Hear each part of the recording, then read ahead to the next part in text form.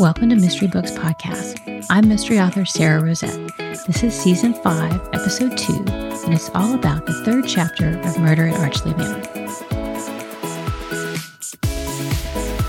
Murder at Archley Manor was published in 2018 and is book 1 of 8 in the High Society Lady Detective series. So we're going to talk about the story behind the story of Chapter 3, but before we get to that, I want to tell you about one of my recent reads, a book recommendation for you. It's called A Report of Murder by F.L. Everett, and the link to that will be in the show notes. This is a book set during World War II. I enjoyed it because it was a slightly different take. A lot of books are set in London during the Blitz, and this one is set in Manchester. So I enjoyed that change of setting. And the main character is a reporter. She begins, in the beginning of the book, she's working at a newspaper, and she gets promoted to be the obituary writer, which I always love that setup with the obituary writer as an amateur sleuth. So that's the setup. She's trying to find information for obituaries and, of course, gets mixed up in murder. And there's a great supporting cast of characters in this. And it's a series, so this is the first book in the series. So look for that if you like World War II books and would like one with sort of a new twist on the Blitz time period. Okay, so let's get back to Chapter 3 of Murder at Archley Manor. This chapter is all about family tensions, and there was an inspiration for some of it from Agatha Christie. Just the basics of the chapter is, with no spoilers, is a telegram from Olive's cousin has drawn her back to Nether Woodsmoor, and that gave me a chance to give a glimpse of Olive's family. She has a close relationship with her father, who is a very gentle soul, and we also get to see her strained relationship with her stepmother, who is a very managing woman. The dynamic between Olive and her stepmother, Sonia, worked out well for the plot because it gave Olive a motivation to go to London and sort of spread her wings and be more independent. The genesis for the idea of the relationship between Olive's father and Sonia came from Miss Marple, though. In the book The Moving Finger, she says that men who fall in love later in life can be quite overcome. And here's a quote. "I'm afraid, you know, that gentlemen, when they fall in love at a certain age, get the disease very badly. It's quite a madness." So I had read The Moving Finger years ago, and this is sort of how everything goes into the hopper in the creative process, and you don't know how it's going to come out. But when I was creating this relationship between Olive's father and Sonia, I thought I could see this happening with him being overcome with love. In modern lingo, he fell hard for her, and it's quite a madness. So, of course, Olive's father is nothing like the man that the quote refers to. Olive's father is a good man, but being linked with a managing woman like Sonia gave me plenty of conflict that will play out over the rest of the series. So if you haven't read The Moving Finger, I would recommend it. It's got a brother and sister sleuth, which I always enjoy. That's an unusual combo, kind of different detecting storyline going on there. They go to the small village to let the brother recover from some injuries in the war, and it's just a great village mystery, very twisty. So if you haven't read that, I would recommend that as well. Now, here's Elizabeth Klett narrating Chapter 3 of Murder at Archley Manor.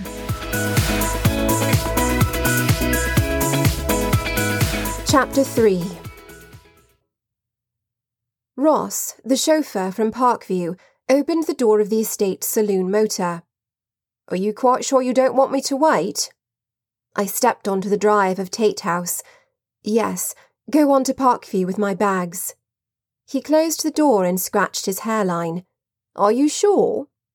Since Parkview's chauffeur hadn't returned from the Battle of Lewes, Ross had taken on the additional duty of driving the estate's saloon motor. He'd changed out of his gardening clothes into a pair of faded slacks and a jacket to meet me at the station in Upper Benning, but he hadn't been able to scrub the dirt from under his fingernails. "I'm happy to wait." He looked up at the clear blue sky.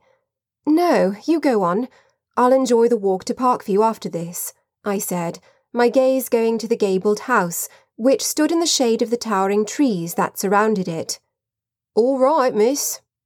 Ross touched his cap, then opened the driver's door, his tone indicating he thought I was stepping out of bounds.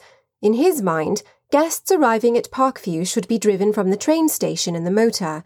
They shouldn't traipse through the countryside on their own. His attitude wasn't the old-fashioned one of unquestioning deference. But things weren't as they once were, especially not since the war. Of course, Ross had known me since I was a little girl playing with my cousins at Parkview Hall. When we tromped through his gardens, Ross hadn't had any qualms about yelling at us to get out of his flower beds. I watched until the motor disappeared around the bend in the steep drive and the trees hid it from view. I turned to Tate House. I would have rather gone directly to Parkview to see Gwen, but I couldn't arrive in Nether Woodsmoor and not visit my father, which meant I also had to see Sonia. I squared my shoulders. The front door was unlocked, and I went inside. The airy landscape paintings were gone from their usual spots in the entry hall. A new flocked wallpaper in a pea-green shade covered the walls, along with a heavy gilt mirror. A stack of paintings rested on the floor, turned to the wall. I recognised the size of them. They were the landscapes, except for the last, larger one. I flicked through them. I tilted the large one away from the wall, anger bubbling in my chest. I sucked in a breath. It was the painting of Mum. She stood in the garden, a pair of clippers in one hand and a bunch of roses in the other. Her bright smile radiated out from the painting. It had been Father's favourite, and had hung in his study. I gently let it fall back against the wall. This was Sonia's doing, I was sure. I went down the hall to the coolness of Father's study and inhaled the familiar aroma of aged leather. Underlying the scent of old books was a new smell, beeswax. I stopped short. Father wasn't at his desk, and the desk was clean. Instead of papers scattered across the desk and piles of books teetering on the corners, the desktop was empty, except for a desk lamp. In fact, the whole room was tidy. No discarded newspapers littered the chairs in front of the fire, and the usual jumble of magazines and books on the side tables had been cleared away. If I needed more evidence of Sonia's forceful nature, it was here. From the time Father had received a legacy from a distant uncle, which allowed him to retire from being a vicar and move to Tate House to work on his Bible commentary, he'd never allowed anyone in to clean his study. A voice floated through the open French doors at the back of the study. I made my way across the room, circling around the polished desktop where my father had spent so many hours working on his commentary. The terrace was empty, so I walked around the corner of the house to the little grassy enclave tucked up against the south wall, which had been one of my favourite places to spend a summer afternoon. Father sat at the wrought iron table, his papers and books spread in front of him, with various rocks, shells, and a bit of amber weighting down the pages. He looked up at my approach, and a smile broke across his face. "Olive, did you tell us you were coming?" "No, I had a telegram from Gwen yesterday and came straight away." The cost of the train ticket had cut deeply into my meagre resources, but I couldn't ignore a plea from Gwen. I'd reasoned I'd save on food while I was away, and I wasn't making any headway in London. A couple of days away wouldn't set me any further back. I was already about as far back as a girl could get. I kissed his cheek and drew a chair over to sit beside him. "I'm staying at Parkview for a few days." I'd sent a telegram to Gwen and arranged it. Voices again drifted through the air, and Father looked down to the garden. "The jobbing gardener is here, and Sonia is with him, giving him instructions. I'm sure she'll be along shortly." Tate House was situated at the top of the wooded hill that overlooked Nether Woodsmoor. The drive and the front of the house were thickly treed, but at the back of the house the land sloped down in a series of terraced gardens. Mum had spent many hours in the gardens designing the cascades of flowers that flowed down the hillside. "Don't disturb her on my account." Father's face was thinner, and his cheeks looked gaunt. His skinny neck poking out of his loose collar reminded me of a turtle's neck, wrinkled and vulnerable, as it cautiously extended its head. Father removed his wire-rimmed spectacles and rubbed his eyes. Without his glasses, he looked more helpless than I liked to think he was. The voices moved closer, and I distinguished Sonia's strident tone. "Want those rose bushes moved to the south side of the house. Espalier." I looked at Father. "You're letting her move Mum's rose bushes?" "Tate House is her home now."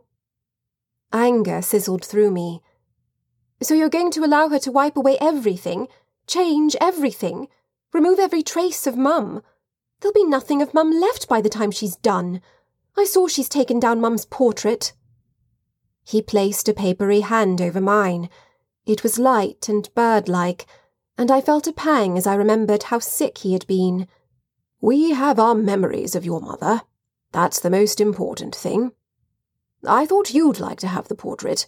Sonia is sending it out to have it cleaned." "Oh." My flurry of emotion cooled a bit at the thought of owning the painting. "Sonia can't take away the memories we have," he said. "Those will always be with us. Rose bushes are just—" He shrugged his bony shoulders. "Rose bushes." I knew he was right, but I didn't like the situation. I placed my hand over his. "You make it difficult to argue with you. You're much too commonsensical." Sonia came up the steps from the garden. As she stripped off her gloves, she caught sight of me and her steps checked. Her mouth was naturally set in a down-turned curve, but now her expression deepened into a frown as she came across to the table and put down her gloves. "Olive, we didn't know you were coming." She made it sound like an accusation. "No, it was rather unexpected." Father said, "Olive is spending a few days at Parkview." The frown eased slightly. "How nice." A breeze stirred the leaves overhead and ruffled the pages of an open book in front of Father. He reached out to hold the book open at the point where he was reading, but Sonia beat him to it, deftly placing a marker at the page. "It's time for tea. It should be along shortly." She closed the book and stacked it with the books on the table. "You mustn't overdo it." I tensed, waiting for his protest. Father never willingly left his studies. I'd often had trouble coaxing him to come to dinner, even when we were expecting guests. But he only smiled and replaced his glasses. "Of course, my dear." I gave a mental shake of my head, marvelling at the changes Sonia had brought about in the short time since she had become mistress of Tate House. Tea arrived, brought by a maid I didn't recognise. After she left, I asked, "Is she new? I don't recognise her." "Yes," Sonia said. "I'm training her up. Susan left for London last week." Sonia handed me a teacup. "Someone put ideas into her head. No one wants to stay in the country anymore, even in a nice position such as this. They all want to go and become factory girls." This was clearly a barb aimed at me, and I opened my mouth to defend myself. Father cleared his throat. "And how do you find London, Olive?" "Yes. Have you found anything?" Sonia asked, in a tone that indicated it would be beyond the bounds of believability for me to say anything other than no. "Nothing firm, but I have several possibilities." Sonia's eyebrows flew up. "Oh, you're so much in demand that you can't decide which job to choose?" I lifted my chin. "I'm sure I'll have some exciting news in a few weeks." Sonia focused on passing a slice of seed cake to Father, and I shot a look at him as guilt pricked me. He was the most easy-going and usually absent-minded of men, but there were certain things that he simply could not and would not abide, like lying, hypocrisy, and cheating. But he was taking the piece of cake and didn't notice what I'm sure was a guilty look on my face. Sonia selected a sandwich. "I only hope you find a respectable position, something in an office or a bank. Since you insist on working, you must consider your position and how it reflects on your father." Father said, "Olive always makes me proud. I'm sure whatever she finds to do will be perfectly suitable." Sonia adjusted the elaborate lace cuffs at her wrists. She wore a long-sleeved white shirtwaist with a high neck. It was tucked into a skirt that fitted tightly about her waist, an ensemble that was stylish a decade ago. With her puffy hair piled upon her head and gathered into a bun, she looked positively Edwardian. Perhaps that's exactly what she wanted. She was only slightly over 10 years older than me. Possibly her clothes and hairstyle were a deliberate choice, an effort to convey her maturity. Sonia inspected the sandwich and plucked off a bit of crust that hadn't been cut away. "Perhaps you can stay for dinner tonight. The curate is coming. I'm sure he would be delighted to see you again." "No," I said. "I'm afraid Gwen has something arranged for this evening." I didn't know if she had or not, but I wasn't about to allow myself to be manoeuvred into sitting beside the sweaty curate with his bobbing Adam's apple. In fact, I should be going. Ross picked me up at the station in Upper Benning and has taken my bags to Parkview. I'm sure Gwen will be wondering where I am. "That will work out well. It's time for your father's afternoon rest." Sonia couldn't disguise the relief that shaded her words. Father said, "No need to fuss, Sonia. I can rest here just as easily." She placed a hand on his arm. "You mustn't overtax yourself. You get wrapped up in your books and lose track of time. Before you know it, you will have done too much." I expected Father to shake off her hand, but he sent her a look of fondness, which she returned. I set down my cup with a snap. "I really must be going." I gave Father a kiss on the cheek, said goodbye to Sonia, then went back through the house. I set off down the path through the trees that would take me over the bridge and into Parkview's grounds, the sun hot on my hat and warming my shoulders. That look that they'd exchanged had cut through me. It was as if they'd drawn a circle around themselves, leaving me on the outside. For over a decade, it had been Father and me. Sonia had wormed her way into that pairing and pushed me right out. I increased my pace, trying to slough off the hurt of being excluded. I turned my thoughts to Gwen. She was capability itself. Aunt Caroline was a sweet woman, but she had little interest in household management. Gwen oversaw the day-to-day running of Parkview and enjoyed the task enormously. What Gwen could want my help with, I couldn't imagine.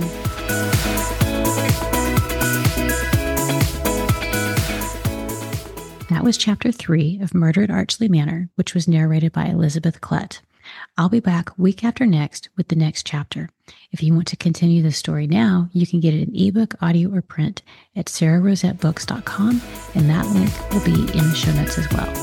Happy sleuthing, and talk to you next time.